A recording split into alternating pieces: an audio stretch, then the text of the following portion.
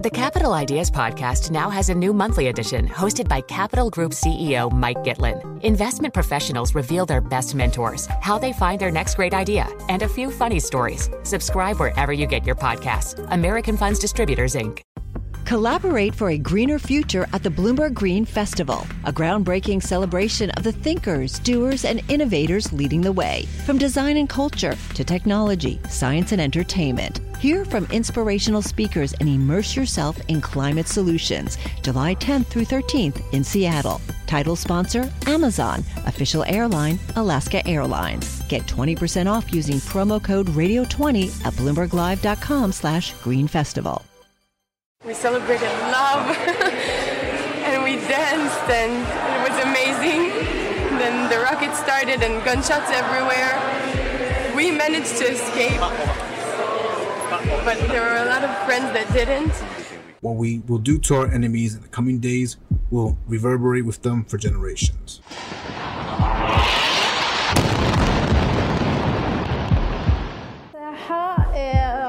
A missile hit in the square and there was rubble hitting us as we were walking.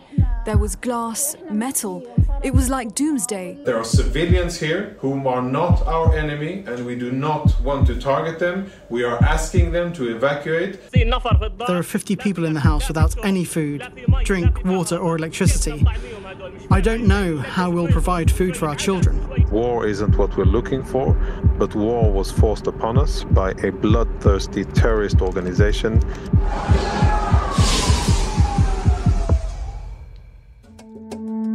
On the 7th of October, Hamas attacked Israel.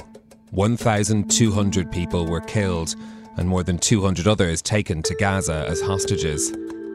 It was the largest loss of Jewish life since the Holocaust. Israel's military response was swift. At the time of this recording, Gaza's Hamas-run government says more than 15,000 people have been killed there, including thousands of children. A moment ago, you heard from some of those at the heart of this story, in Israel and in Gaza. But the impact of the conflict is being felt far beyond the Middle East. From Cape Town to Paris, London and New York, reports of hate crimes have risen dramatically. It's a difficult evolution to measure, but our global team of Bloomberg journalists have been collating the data, allowing us to build a unique picture of rising anti-Semitism and anti-Arab, anti-Muslim sentiment. For this special programme, we've brought together some of the journalists who worked on this project to hear what they found out and from some of those affected. Let's start in New York, and our bureau chief, Katia Porzakansky, is with us for this. Katia, what's changed in New York for the Jewish and Muslim communities since the 7th of October? I'd say New York is on edge. The city is a home to the largest Muslim population in the United States, but also the largest Jewish population outside of Israel. We've had demonstrations in the streets starting the day after the attacks in Israel. We will free Palestine! Within our lifetime! And seemingly haven't stopped. It's been a constant flow of demonstrations in the streets and on campuses, and it's putting all the communities on edge. Katie, a lot of this discourse has been playing out, as you've said, in universities. What is the conversation that's being had there? What sorts of things have we been hearing from people attending those universities? So in the United States, universities are in large part bound by freedom of speech, which means you can say a lot.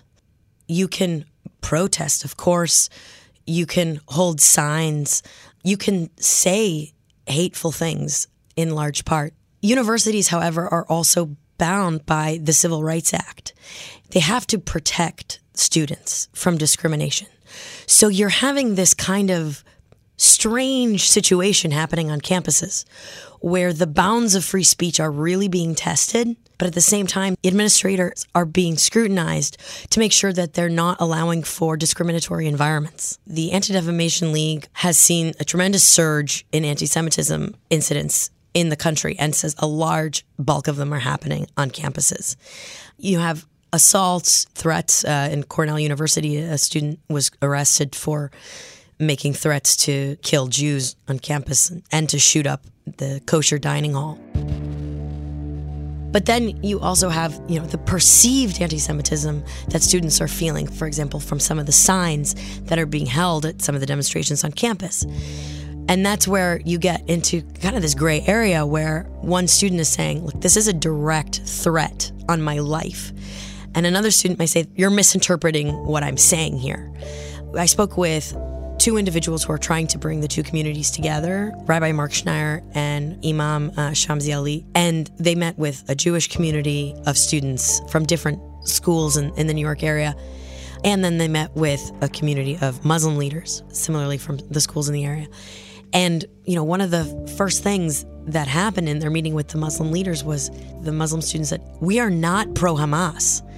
And we are being conflated as being pro-Hamas. We are trying to demonstrate for the citizens of Gaza that are being killed. When you talk to Jewish students, they're saying you have signs that are saying from the river to the sea, and that is a direct threat for the eradication of Israel and a threat on my life, potentially. So these are the nuances that are appearing. But then there are also very blatant acts of hate that are really concerning to leaders. We'll come back to New York in a moment, but I want to go next to Paris and Bloomberg's Jenny Chay. Now, France is home to the largest both Jewish and Muslim communities in Europe. That's numbers based, though, on survey evidence, because official statistics in France don't include religion due to the secularism principles enshrined in French law. Jenny, I want to talk to you about how much we know about how much hate crime has increased in France since the 7th of October. It's really hard to quantify the change in the number of hate crimes in France since the start of the war. The French government has been very vocal about the rise of anti-Semitic acts in the last few weeks, but authorities have not been very good at providing comparative data, particularly about the number of acts targeting Muslims in the same period. And you have seen the government is taking a different approach to these two different communities. There was a cross-country march against Semitism held earlier in November that drew 180,000 people. And several government officials, including the Prime Minister, Elisabeth Borne. Obviously, it was important for me to be here with my government to say that France must protect all of its citizens who may be worried because of their origins or their religion. The government and all ministers want to say to all our fellow citizens of the Jewish faith that we are at their sides, we are alert, and we will not let anything pass us by. On the other hand, a few days after the war, the government tried to issue a blanket ban on pro-Palestinian demonstrations. Later, a court ruled that it was up to regional authorities to decide on a case-by-case basis. But we're seeing this uneven data and this different approach to the communities, and it's made it hard to track the difference in acts targeting Jewish people here and Muslim people here. France has seen several high-profile anti-Semitic attacks in recent years. The attacks on a Jewish school in Toulouse in 2012, the supermarket attack in 2015 as well. How have the community been responding to this latest rise in anti-Semitism? So the government has given numbers on anti-Semitic acts since the start of the war, and there have been more than 1,500, and that's more than 3 times all of 2002. But it's partial data, so they haven't produced data on anti-Muslim acts. But the result has been that there is more concern within the Jewish community, and Yonatan Arfi, the president of CRIF, which is an umbrella organization for Jewish groups in the country, said that some Jewish people have changed their day-to-day behaviors, and that might include notably kind of removing outward religious symbols, such as taking the Star of David off their necklace or changing their names to a less Jewish-sounding name when they're putting in an order on food delivery apps. Let's go to South Africa next. Michael Cohn is our South Africa government reporter in Cape Town. Of course, Michael, the history of racial division is well known in South Africa, but this is a conflict that's created a very different kind of schism. The government's position on the Israel-Hamas war, how is that affecting the Jewish community there? Traditionally, relations between the Jewish community and the government have been pretty cordial. We've seen the rabbis being invited to speak at major national events. We've seen the president going to visit synagogues and so on. Since the outbreak of the war, that relationship has really gone down the tubes, and the Jewish community is really unhappy about the position that the government has taken. South Africa is one of 5 developing nations that's called on the criminal court to investigate whether the Israeli authorities are guilty of war crimes. They are really very disappointed at the government's failure to express their sympathies about all the people that were killed in southern Israel. The relationship really is at an all-time low. Incidents of anti-Semitism here have also spiked. We've seen a number of protests on a weekly basis. We've seen protests from both sides. The situation really is at its lowest ever. Michael, I wanted to bring in one of the interviews that our team has conducted for this piece. Karen Milner is the national chairperson of the South African Jewish Board of Deputies. Let's take a listen to what she has to say about this. We've seen over 80 incidences of anti-Semitism in the last month, and the severity of those are much, much worse. We've seen a rabbi who was attacked in his car. There was an attempt to push him off the road. He was subject to gross anti-Semitic abuse, and there was an attempt to ram his car. So that's one example of the level of violent anti-Semitism that we're starting to see, unfortunately.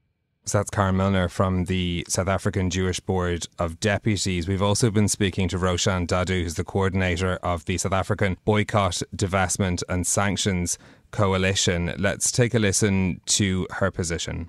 Well, I would question the fact that there's been a surge of anti-Semitism because, again, I think people who are opposing what the state of Israel is doing, opposing this genocide, are anti-Zionist. It's against the Zionist project.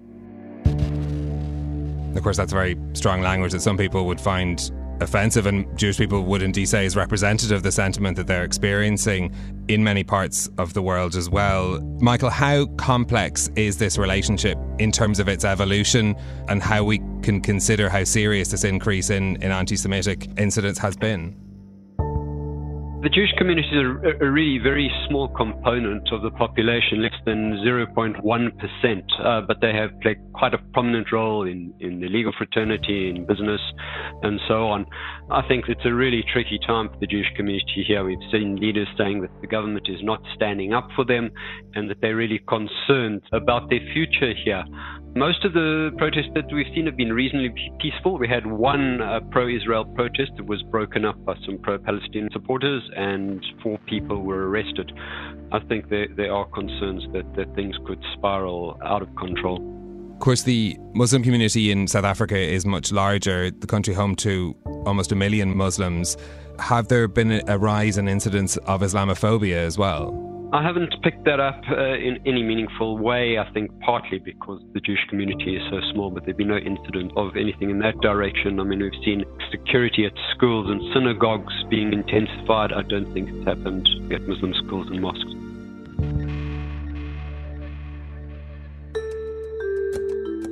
Okay, let's come back to London next. Our reporter Eamon Farhat is here with me. Now, London, Eamon, like New York, is somewhere where there is a significant amount of data that can help us to understand what's happened since the 7th of October. What numbers are available, first of all, and what have they told us about the trend? So according to the Metropolitan Police, on average there's about 60 cases of anti-Semitic crimes in London every month. But in October, just after the attack, there have been 533. That's almost 9 times more than usual, and for Islamophobic attacks, it's the same thing. It's about 2 to 3 times as much as the norm. So definitely been a huge surge of it. It's also what we hear when we talk to people in the street. I spoke to different community leaders, I spoke to rabbis, to imams, and they're saying that tensions are very, very high. You know, we've had mass protests on the streets basically every Saturday, and this culminated on the 11th of November. We had this big protest that kind of came to clash with some far-right groups. So the 11th of November is Remembrance Day in the UK, remembering the fallen soldiers across different wars, but specifically for World War I. And lots of people from the far-right decided to call on their supporters to come down to London to protect the monuments. And this did cause some clashes with the police. 18 police officers, I think, were injured, lots of violence there. The protesters were mostly peaceful, but there is a lot of tension around this. One of the interviews that you have conducted around this issue, Miriam Berger is the senior rabbi of the Finchley Reform Synagogue, and you spoke to her just before that demonstration in London. I think it's a really difficult time to feel safe as a Jew. in London at the moment.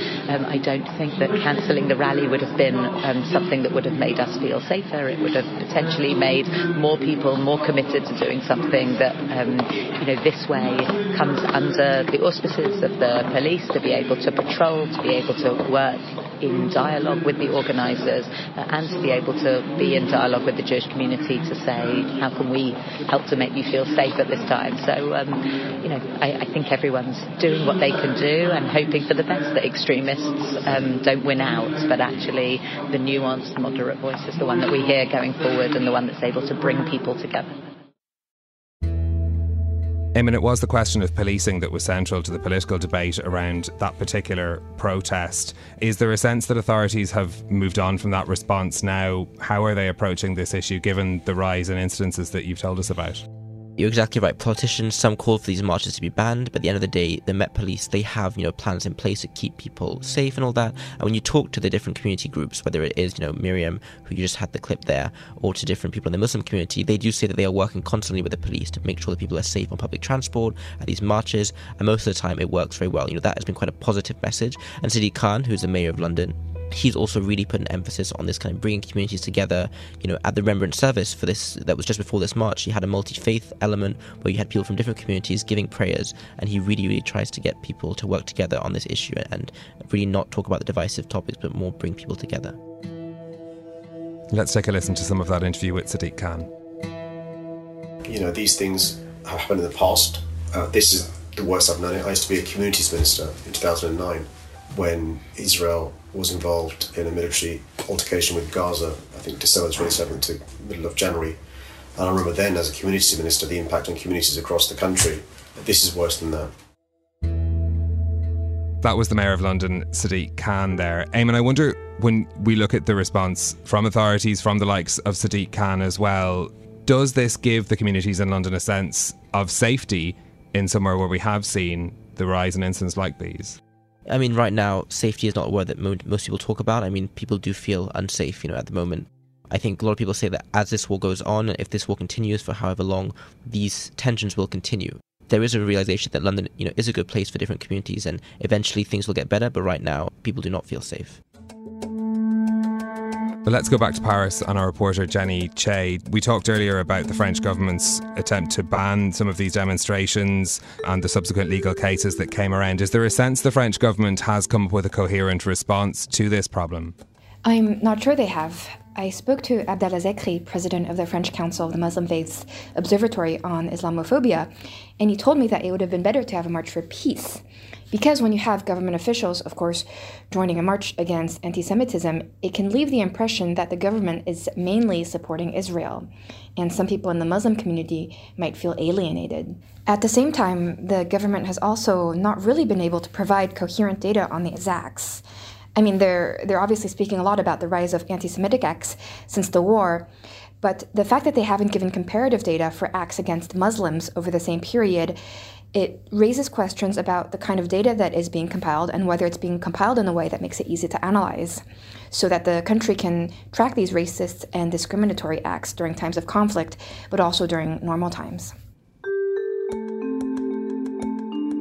Katia Porzakansky in New York, you talked us through the debates that are happening in universities, the demonstrations that are happening on the streets of New York City. Are communities, both Jewish and Muslim, feeling comforted by the actions taken by authorities? In terms of school authorities, no. I think everyone is displeased on both sides. The Department of Education has now opened 7 investigations into schools in the United States. 3 of those schools are in New York for discrimination. So the pressure is on for them to kind of get the situation under control. But both sides are disappointed. For example, in Columbia University, they suspended temporarily 2 of the pro-Palestinian student groups for repeated violations when it comes to their demonstrations, including one that proceeded against the rules and that included intimidation. But by shutting down those groups, they've now spurred all sorts of accusations of shutting down free speech, chilling criticism of Israel, and faculty and students have written in protest against the school for doing that. From the Jewish community, they want to see more action taking place. They want to see quicker responses to acts of anti-Semitism. A few students at Columbia University gave a press conference a few weeks ago about anti-Semitism that they faced at the school and how there has been an unsatisfying response from administrators to investigate those accusations.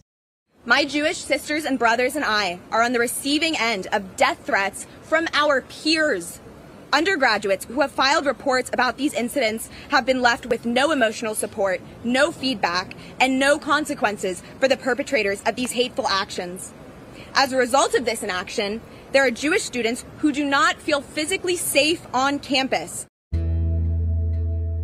At Cooper Union, several students came out and said they felt completely unsupported by the school when there was a protest that got intimidating. And there was some students that entered a library. There were some visibly Jewish students in the library and behind a glass wall. And the protesters were banging on the wall. That was a very intimidating moment for those students. So there was a lot of scrutiny on that event. Like, what happened? Did the school not have control over that protest? So there's an investigation there too. So that is something that administrators are currently grappling with. There's also been tremendous scrutiny from alums, donors, and employers. We reported about a list of dozens and dozens of law firms that wrote to the top law schools in the country saying, you have to do more to protect against anti-Semitism on your campuses, with kind of, a veiled threat there. If you don't, we're going to be thinking twice about hiring from your schools. Indicative of some of the high-profile attention that's being paid to this issue in New York. Michael Cohen in Cape Town, is there a sense that same attention is being paid to this issue where you are? I think there have been recent attempts by the government to kind of cool things down a bit. We had President Cyril Ramaphosa write a weekly letter to the nation in which he was saying there's no place for violence or threats of violence against those who hold contrary views, that South Africa's painful history must be a reminder about the cost of a divided society.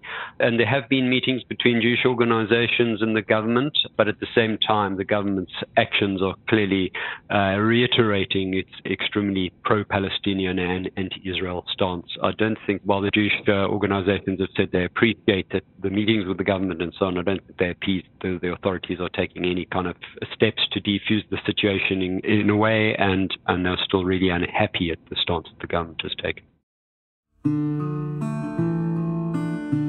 Okay, I want to come back here to London and bring you one more clip of another interview. This is with Iman Atta, who's the director of Tell Mama, which is the National Anti-Muslim Hate or Islamophobia Monitoring and Support Service. Listen, as long as the conflict in Israel-Palestine is going, I don't think things will stop here. Although it's thousands of miles away from us, but it's impacting our communities here heavily. Unless that conflict stops, that's when things maybe would start coming back to normal. And I wouldn't say it would come back to normal as you'd see everyone happy and everyone talking with each other. No, it will take a lot of time. And there are bridges that most probably have been broken. There are bridges that are shaken. These are the ones that most probably can get back to reconnecting. But there's many bridges that unfortunately got broken this time because people are just too angry. People have got too many emotions going. People are grieving. People lost loved ones. And people just don't seem to see the humanity in each other.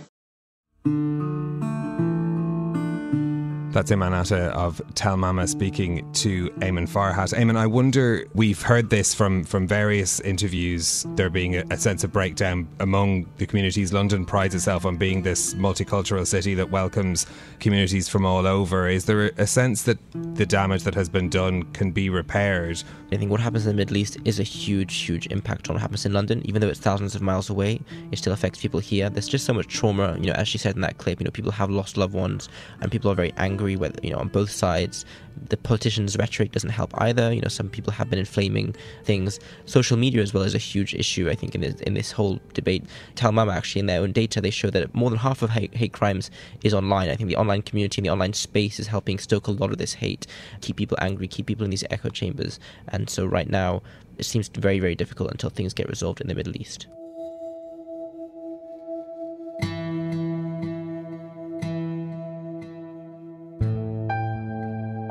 Bloomberg's Eamon Farhat in London, Katia Porzakansky in New York, Jenny Che in Paris, and Michael Cohen in Cape Town. Thank you to you all. After we recorded this conversation, 3 college students of Palestinian descent were shot and seriously injured near the University of Vermont's campus in Burlington. While police said they have no additional information to suggest a motive, they noted that 2 of the victims were wearing traditional Palestinian scarves known as keffiyehs at the time of the assault. I'm Stephen Carroll. Thank you for listening. This is Bloomberg.